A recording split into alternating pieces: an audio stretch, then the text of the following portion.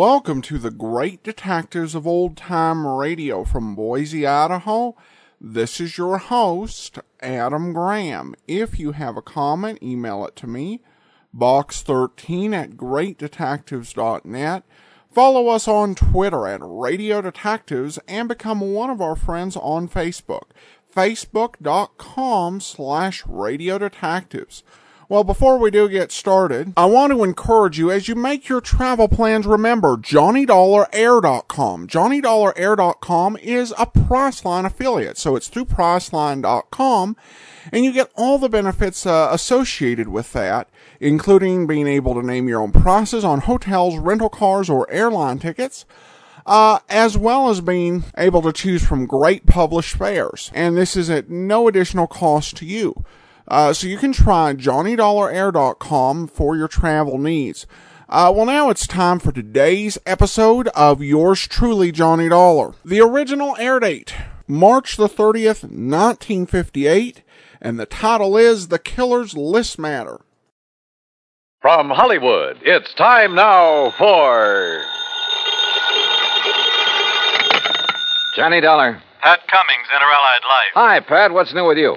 Johnny, ever hear of Everett Benton? No, I'm afraid not. Investment firm down in New York. Real estate, oil, mining, this and that. What about him?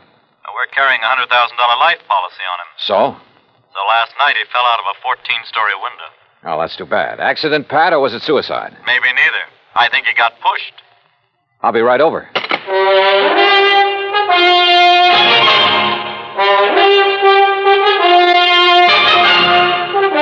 Bob Bailey in the exciting adventures of the man with the action-packed expense account, America's fabulous freelance insurance investigator. Yours truly, Johnny Dollar.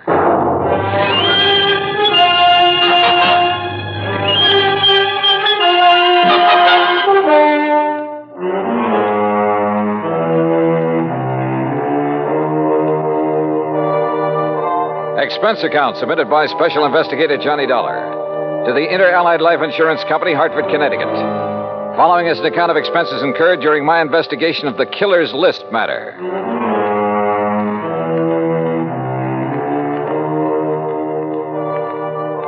Expense account item 1, $1.20 for a taxi from my apartment to the offices of Inter-Allied. Pat Cummings looked worried and got straight to the point. I don't know, Johnny. Maybe Benton wasn't pushed out that window. But there's something about this deal that just doesn't smell right to me. What can you tell me about this man, Benton? Everett Benton, 45 years old, doing very well in business, so far as we know. Last night about 10 o'clock, he fell or jumped or was pushed out of his office window. This policy on him, who's the beneficiary? His wife, Claire. What's she like? About 12 years younger. Redhead. I see. Yeah. Well, what do you think? I think I better have a talk with Mrs. Benton. Item 2, $14.40, transportation and incidentals to New York City. The Benton's apartment was on East 67th, very fashionable, very expensive. And Claire Benton looked right at home in her surroundings. Do you mind if I fix us a drink, Mr. Dollar? Not at all, Mrs. Benton. It's been a pretty wearing day. I imagine it has. Police, questions, reporters. You know. Sorry to be throwing more questions at you at a time like this. I'm used to it by now. Here's your drink. Thanks. Cheers. Yeah, cheers. You know, you certainly seem to be bearing up very well. Yes, I suppose so. Mr. Dollar, I think it would save time and embarrassment if we had a few things understood. Such as? You've heard of the ideal marriage. Well, Everett's and mine was not it. Oh. Naturally, I'm very sorry he did what he did, but... Well, we weren't exactly happy together. I take it you think he committed suicide, Mrs. Benton. Is there any doubt about that? Apparently not in your mind. None at all. If it was suicide, why did he do it? I wouldn't know. Everett hadn't confided in me for some time. We haven't been very close recently. Well, Mrs. Benton, just suppose it wasn't suicide. Everett had no enemies that I knew of. I see. About the insurance policy. Yes, about the insurance policy, Mr. Dollar. $100,000, isn't it? That's right. When you get ready to file a claim. I intend to in the morning. I see. Oh, and one other thing. It just so happens that I have an alibi for last evening. Oh? And it's the nicest kind of alibi there is, Mr. Dollar. What do you mean? It's airtight. And that was Claire Benton, very calm and collected, and incidentally anxious to collect. I thought her over all the way to the office of Detective Lieutenant Tovich of Homicide. That's item 3, $1.60 cab fare. Yeah, I talked to her, Johnny. She's a hard one to figure out. Well, what do you think, Tovich? Did he jump or get pushed? You got any ideas? How about financial troubles? He was in the investment business. Have you looked into that? According to his lawyer, his affairs are in good shape. Oh, he'd made his share of poor investments over the years. Wildcat oil leases, stuff like that. But in general, he was doing okay. He was worth a lot of dough, Johnny. Okay, let's assume he was pushed out that window. What was he doing in his office at 10 p.m.? I've wondered about that, too. Any indication anybody was with him? No. The night watchman was in another part of the building when Benton came in. Let himself in with his own key. There could have been somebody else with him, all right. But who? Claire Benton says she has an alibi. Yeah. Don't know as I care for it much, but I haven't been able to break it down. Who is her alibi? Larry Santis. Santis. Runs a supper club over in the East 50s. Yeah. The Ace of Clubs, he calls it. Larry Santis. Thanks, Tovich.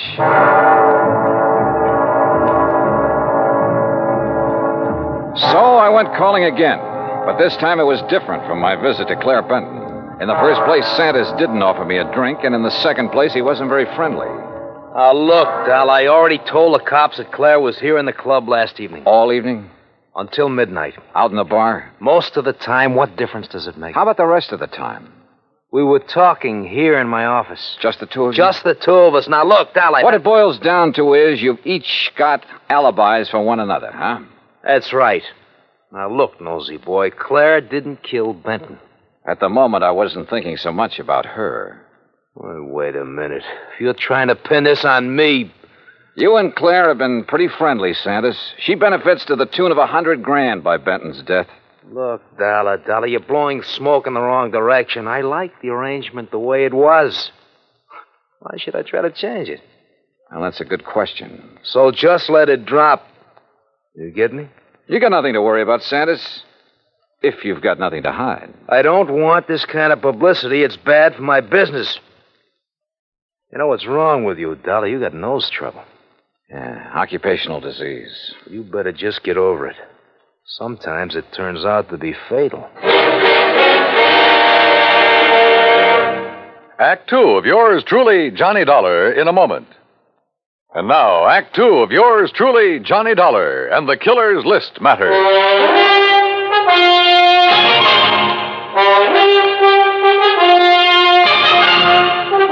Well, looks like you didn't get any further with Larry Santis than I did, Johnny. Look, Tovich, both Santis and Claire Benton had a motive for killing her husband. Matter of fact, two motives. Money and getting Benton out of their way. Johnny, I'm with you. But we're not even sure yet it was murder. We do have something that indicates somebody might have been in Benton's office with him, though. Yeah, what is it? We found a cigarette butt in one of the ashtrays. Different brand than Benton smoked. Could it have been left there during the day? Janitor says he cleans out the ashtrays about 7 in the evening. Of course, he could have overlooked one. So I don't know whether it means anything or not. Oh, excuse me. Yeah. Homicide, Tovich. Oh? Where? Okay, I'll be right over. Well, Johnny, looks like we've got ourselves a little epidemic. What do you mean? Ever hear of a guy named Arthur Mayfield, promoter? No, what about him? They just found him in an alley, dead. Wait a minute. Don't tell me. Yeah. Fell out of a 10th floor hotel room.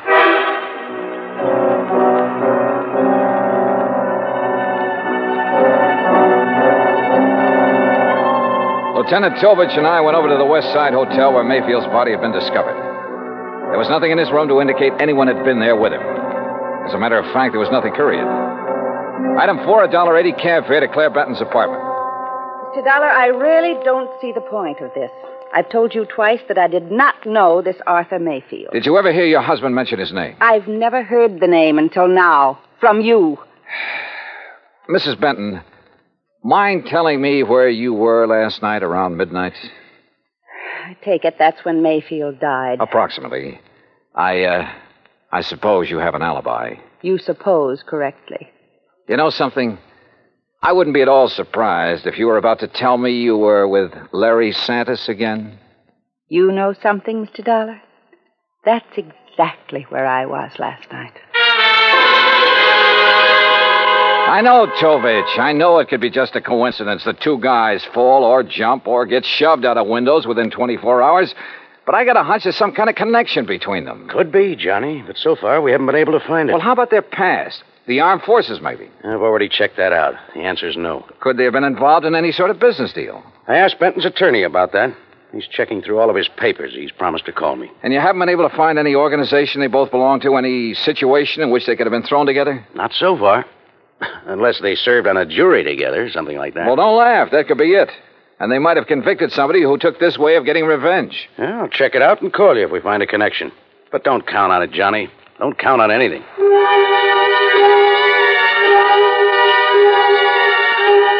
I went back to my hotel room and stretched out on the bed while I rehashed the whole deal in my mind. I thought about Claire Benton and Larry Santis. I didn't trust either of them. But as Tovich had pointed out, it was another thing to prove it. Okay, coming. Yeah? Mr. Dollar? That's right. You're investigating the murders of Benton and Mayfield? Well, I don't think they've been officially described as murders. No, but they are, Mr. Dollar. I'm certain of it. Who are you? My name is Alvin Whiting. I have some information that may be of value to you. May I come in? Come in. Thank you. If you don't mind, I'd like to look out the window a minute. You're being followed? I don't know, but it wouldn't surprise me. What is this information you have, Mr. Whiting? A couple of years ago, 3 men got together and bought an oil lease from a man named Tom Nolan. Did you ever hear of him? No. Well, he was a very eccentric man, hot-tempered, violent. He needed the money badly, so he sold the lease, which then was little better than worthless. Benton and Mayfield were in that deal together. I see. But I still don't understand what that has to do with their murders. I'm convinced their killer is Tom Nolan, getting revenge on them in his own warped way. Revenge? For buying a worthless oil lease from him? Last week, oil was discovered on that property, a lot of it. The property is now worth millions. Ah. I think that Nolan, with his twisted way of looking at things, probably feels that he was cheated out of that property. You're suggesting that this Nolan isn't quite all there, huh? Exactly. That's exactly what I mean. What's your connection with all this, Mr. Whiting? I'll tell you what my connection is, Mr. Dollar. I was in on the deal with Benton and Mayfield. I was the third man. Ah. So, you see, if my suspicions are correct, if Nolan is the killer, then I'm the next man on his list.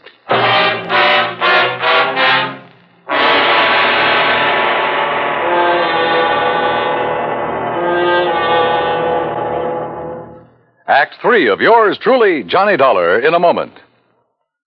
And now, Act 3 of yours truly, Johnny Dollar, and the Killer's List matter. I took Alvin Whiting down to Lieutenant Tovich's office, and he told his story again. I could see that Tovich felt the same way I did, that at last we were getting someplace. Matter of fact, Johnny, I was about to call you.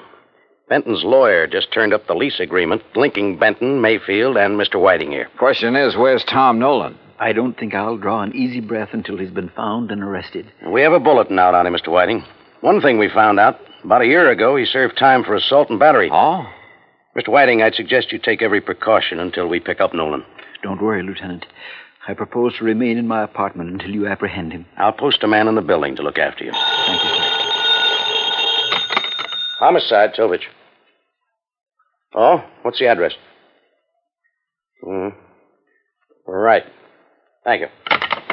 We've located the little hotel where Nolan's been staying. Come on, Johnny.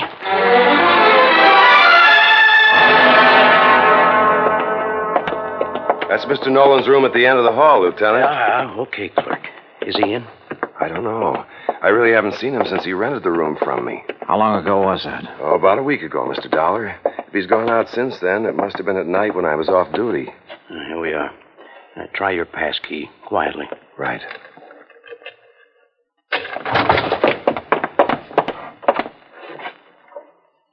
Well, gone. Bag and baggage. Yeah. Room's been used recently, though. Hey, in this ashtray, cigarette butt. Same brand we found in Benton's office. Doesn't prove anything, but it might tie in. Yeah, Tom Nolan could be our boy, but where is he? You say he rented the room from you, clerk. What did he look like? Oh, middle-aged, as I remember. Bushy hair, sort of a wild look to him. Fits the general description Alvin Whiting furnished us. And the mugshot I pulled out of the files. Well, all we can do now is rig a stake out for him here, and then wait. Lieutenant Tovich posted a couple of men in Nolan's room, and we went back to headquarters. While he was getting out another bulletin, I went through Nolan's record. Assault and battery, resisting arrest. There was no doubt he was a violent sort of guy. And with the indication Whiting had given us that Nolan was a little unbalanced, the weird revenge motive might fit. Then something in the records caught my eye. I went back to the office of Larry Santis at a supper club. Oh, look, Dal, I told you the last time you were here. Now, I got a few things to tell you, Santis. The two murder victims, Mayfield and Benton, went in on a business deal with a man named Alvin Whiting. All right, so what? They bought an oil lease from Tom Nolan. All of a sudden last week, that lease got real valuable. Alvin Whiting figures that Nolan's the killer. Says he's not all there, and he was trying to get his own strange kind of revenge. Look, Dollar, what's all this got to do with me? That's what I want you to tell me. Look, I don't know anything about any of them. Last year, Nolan was arrested for assault and battery. According to the police records, the man who put up bail for him was you. Okay, so I put up bail for him. Look, Tom Nolan's my uncle, Dollar. Sure, he's offbeat, but he's harmless. Assault and battery? Harmless? So he beat up a guy. That doesn't mean he'd kill anybody. How'd he get mixed up with Benton, Mayfield, and Whiting? Well, he was broke. I asked Benton's wife to get her husband and the others interested in buying Tom's lease to get him some dough. I didn't know the lease would turn out to be valuable. After Nolan got out of jail, he left town, moved to Coopersville. That's upstate. Yeah? Well, he's had a room right here in the city for the last week. I didn't know that. Believe me, I didn't. Look, I haven't heard from him for 6 months. That's the truth. Dollar, I've told you all I know. I still didn't trust Santis, but decided to follow up the lead he'd given me about Coopersville. Maybe Tom Nolan had gone back there. I called Tovich to tell him, and he had a nasty little surprise for me. Alvin Whiting had disappeared from his apartment. I didn't know whether Tom Nolan had gotten to Whiting or not, but I did know I had to find Nolan in a hurry. I hightailed it to Coopersville. It was a small town with half a dozen hotels and rooming houses. I made the rounds, flashing Nolan's picture.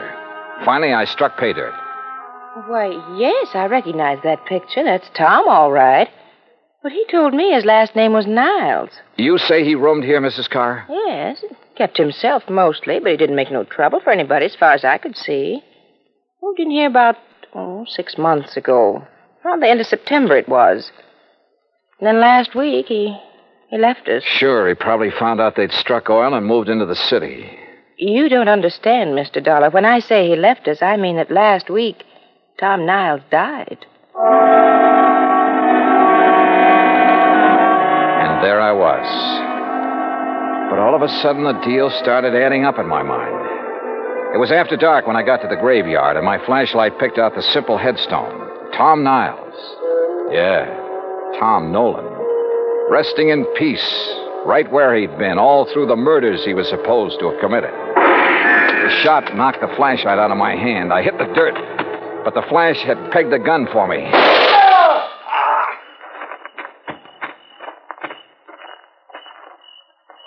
Well, Alvin Whiting. Oh, Dollar, my arm. Oh, don't worry. I'll get you a doctor, Whiting. I want you to be in good shape to stand trial. How'd you work it? Hire some drifter to rent that room back in New York under Nolan's name? Some character you picked up in the park? No, you've got to understand. I had to have the money. I was in debt. I was desperate. You almost got the money, too, didn't you? Yeah, it almost worked. You rigged the story that Nolan was the killer, that you were on his list of victims. That way you end up in sole possession of the oil lease. If I'd only known he was... Yeah. Never try to frame a guy who's already dead.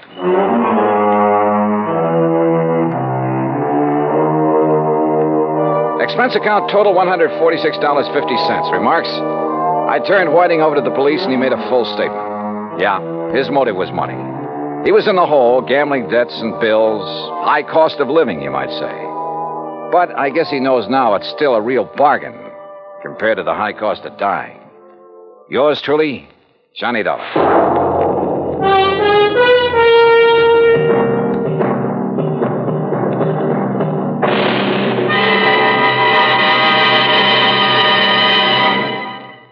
Our star will return in just a moment. Now, here is our star to tell you about next week's story. Next week, Dame Nature takes a hand and helps me solve a crime. Join us, won't you? Yours truly, Johnny Dollar.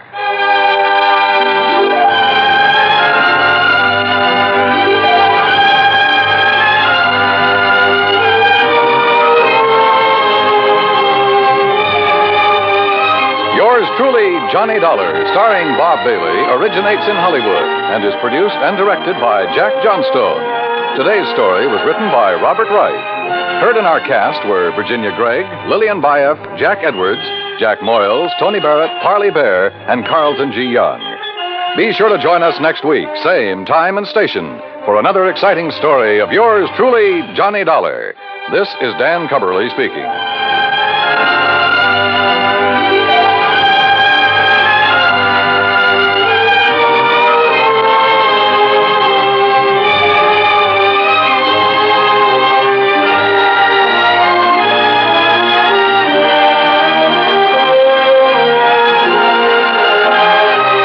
This is the United States Armed Forces Radio and Television Service.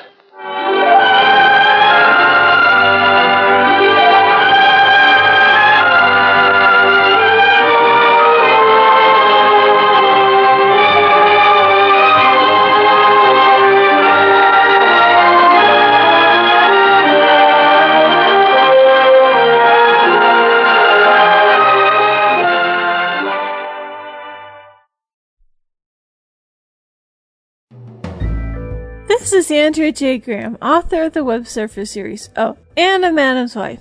You're listening to the Great Detectives of Old Time Radio.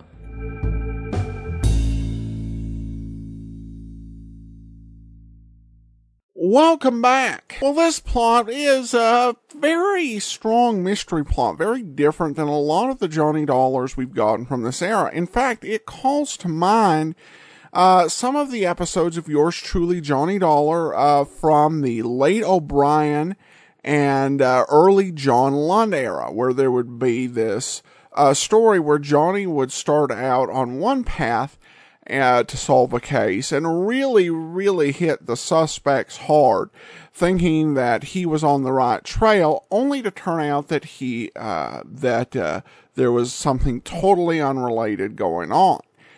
It's a good twist since we haven't had it in a while.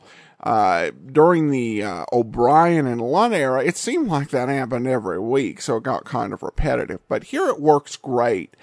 Well, now we do turn to listener comments and feedback. And Mighty Hokey tweets in, Adam, why were 50s radio shows so hesitant to say Soviets instead of you-know-who? Were they fighting Voldemort?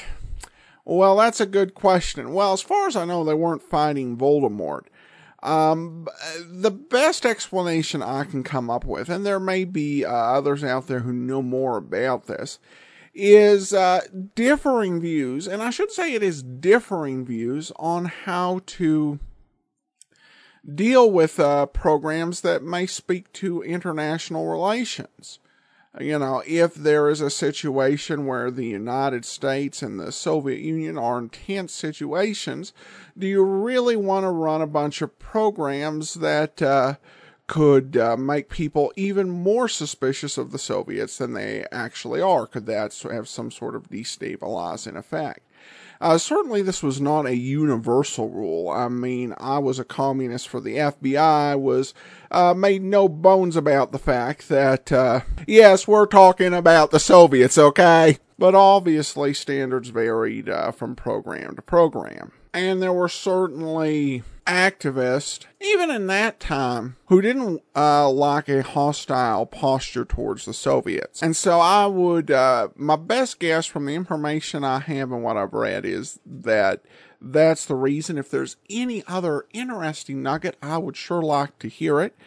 One more listener comment, this one from over on Facebook, of Johnny Dollar. Michelle writes, best series ever. Keep up the great work. Only way I make it through my workday. Well, thanks so much for the comment, Michelle. It's truly appreciated. We're glad to be of assistance. That will do it for today. Join us back here tomorrow for Dragnet. In the meantime, send your comments to box13 at greatdetectives.net. Follow us on Twitter at Radio Detectives and become one of our friends on Facebook. Facebook.com/Radio Detectives. From Boise, Idaho, this is your host, Adam Graham, signing off.